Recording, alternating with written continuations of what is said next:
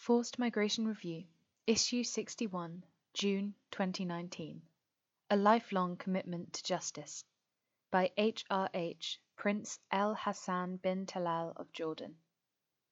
Barbara Harrelbon's work had a radical impact on the lives of the uprooted and on people's attitudes towards them.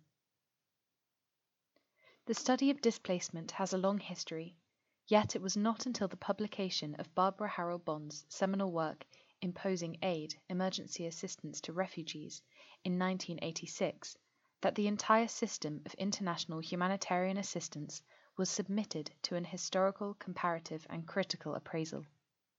She subjected the humanitarian industry, as she called it, to unrelenting scrutiny, demanding change from those who had previously been untouchable.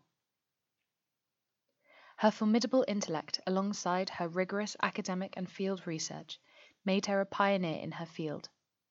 Once described as a, quote, human bulldozer, end quote, endnote 1, she was not afraid to criticize aspects of refugee assistance that not only did not work, but were all too often counterproductive.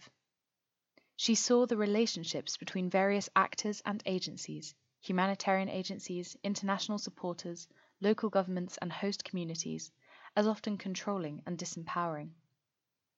She abhorred the opacity of complex relief systems and bureaucratic pettifoggery, which descended into welfarism, stripping recipients of all agency and with it their human dignity and their hope for the future. Not surprisingly, this endeared her to no one apart from the uprooted themselves.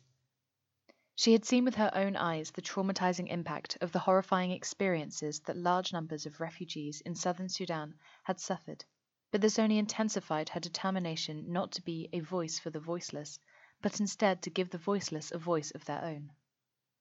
The past year has seen many negative developments as positive in both my country, Jordan, and the wider world. Barbara would be enraged to know that the war in Yemen, which in early 2019 entered its 5th year, has led to the worst humanitarian crisis on record.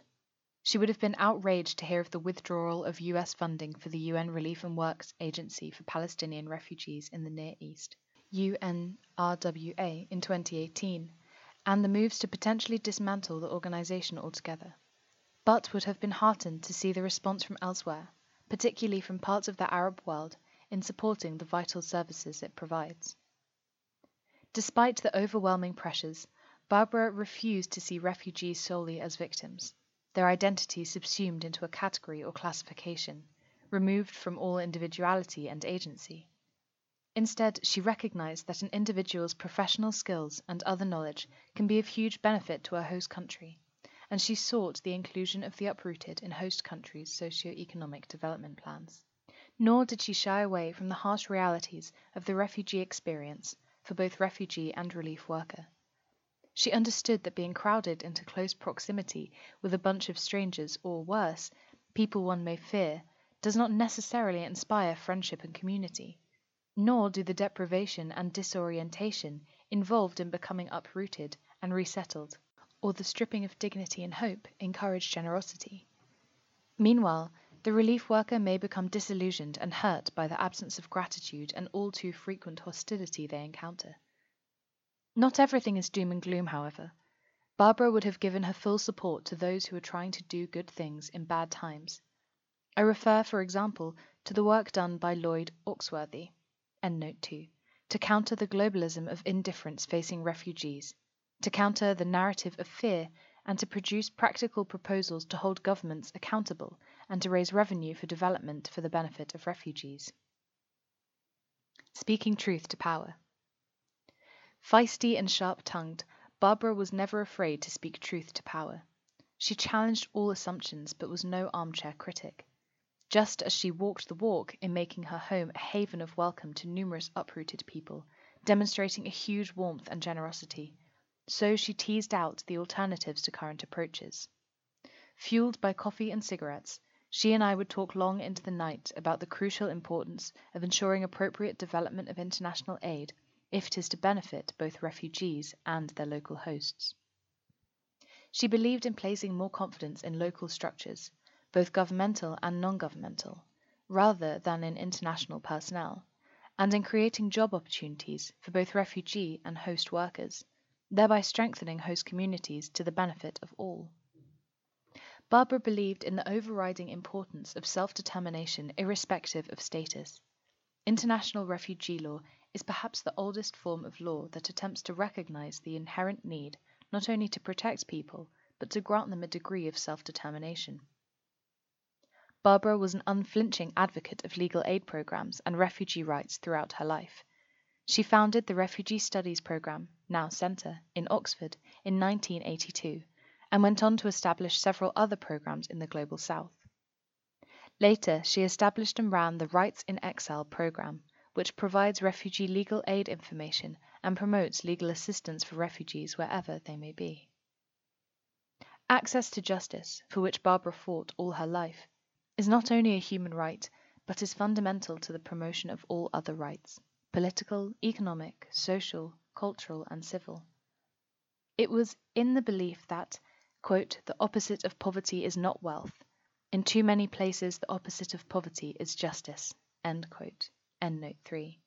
That in 2005, I joined forces with Madeleine Albright, Gordon Brown, Hernando de Soto, and others to found the Commission on Legal Empowerment of the Poor, focusing on the link between exclusion, poverty, and the law. Without justice, poverty, inequality, and marginalization cannot be reduced, let alone eradicated. The Islamic world has a strong heritage of indigenous political thought, which draws on intrinsically Islamic thought, values, and ethics, and offers ethical alternatives. Barbara was well aware that 80% of today's refugees are Muslim and are hosted in predominantly Muslim countries. It was only common sense, therefore, to look for culturally appropriate solutions to the challenges faced by both. Together, we would rail against the short-sightedness of curtailing, particularly after 9/11, the ability of indigenous resources, such as zakat funds, to be used to assist the uprooted and their host countries. The fear then was that such funds might be channeled into terrorist hands, but we asked ourselves whether leaving a vacuum would be worse.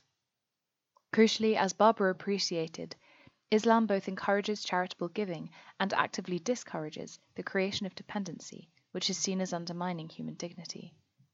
Similarly, the importance of justice in terms not only of equitable distribution of wealth, but also of the protection of the weak against exploitation by the strong, and advocacy on behalf of those facing injustice, is a fundamental element of Islamic belief. Rather than leaving us diminished, the loss of Barbara must instead make us even more determined to continue her work. Passionate and compassionate, her commitment to all aspects of the life of the uprooted knew no bounds. Her honesty in all things struck at the heart of corrosive, paternalistic, and self-justifying institutions and practices, and it is up to each and every one of us to continue her legacy.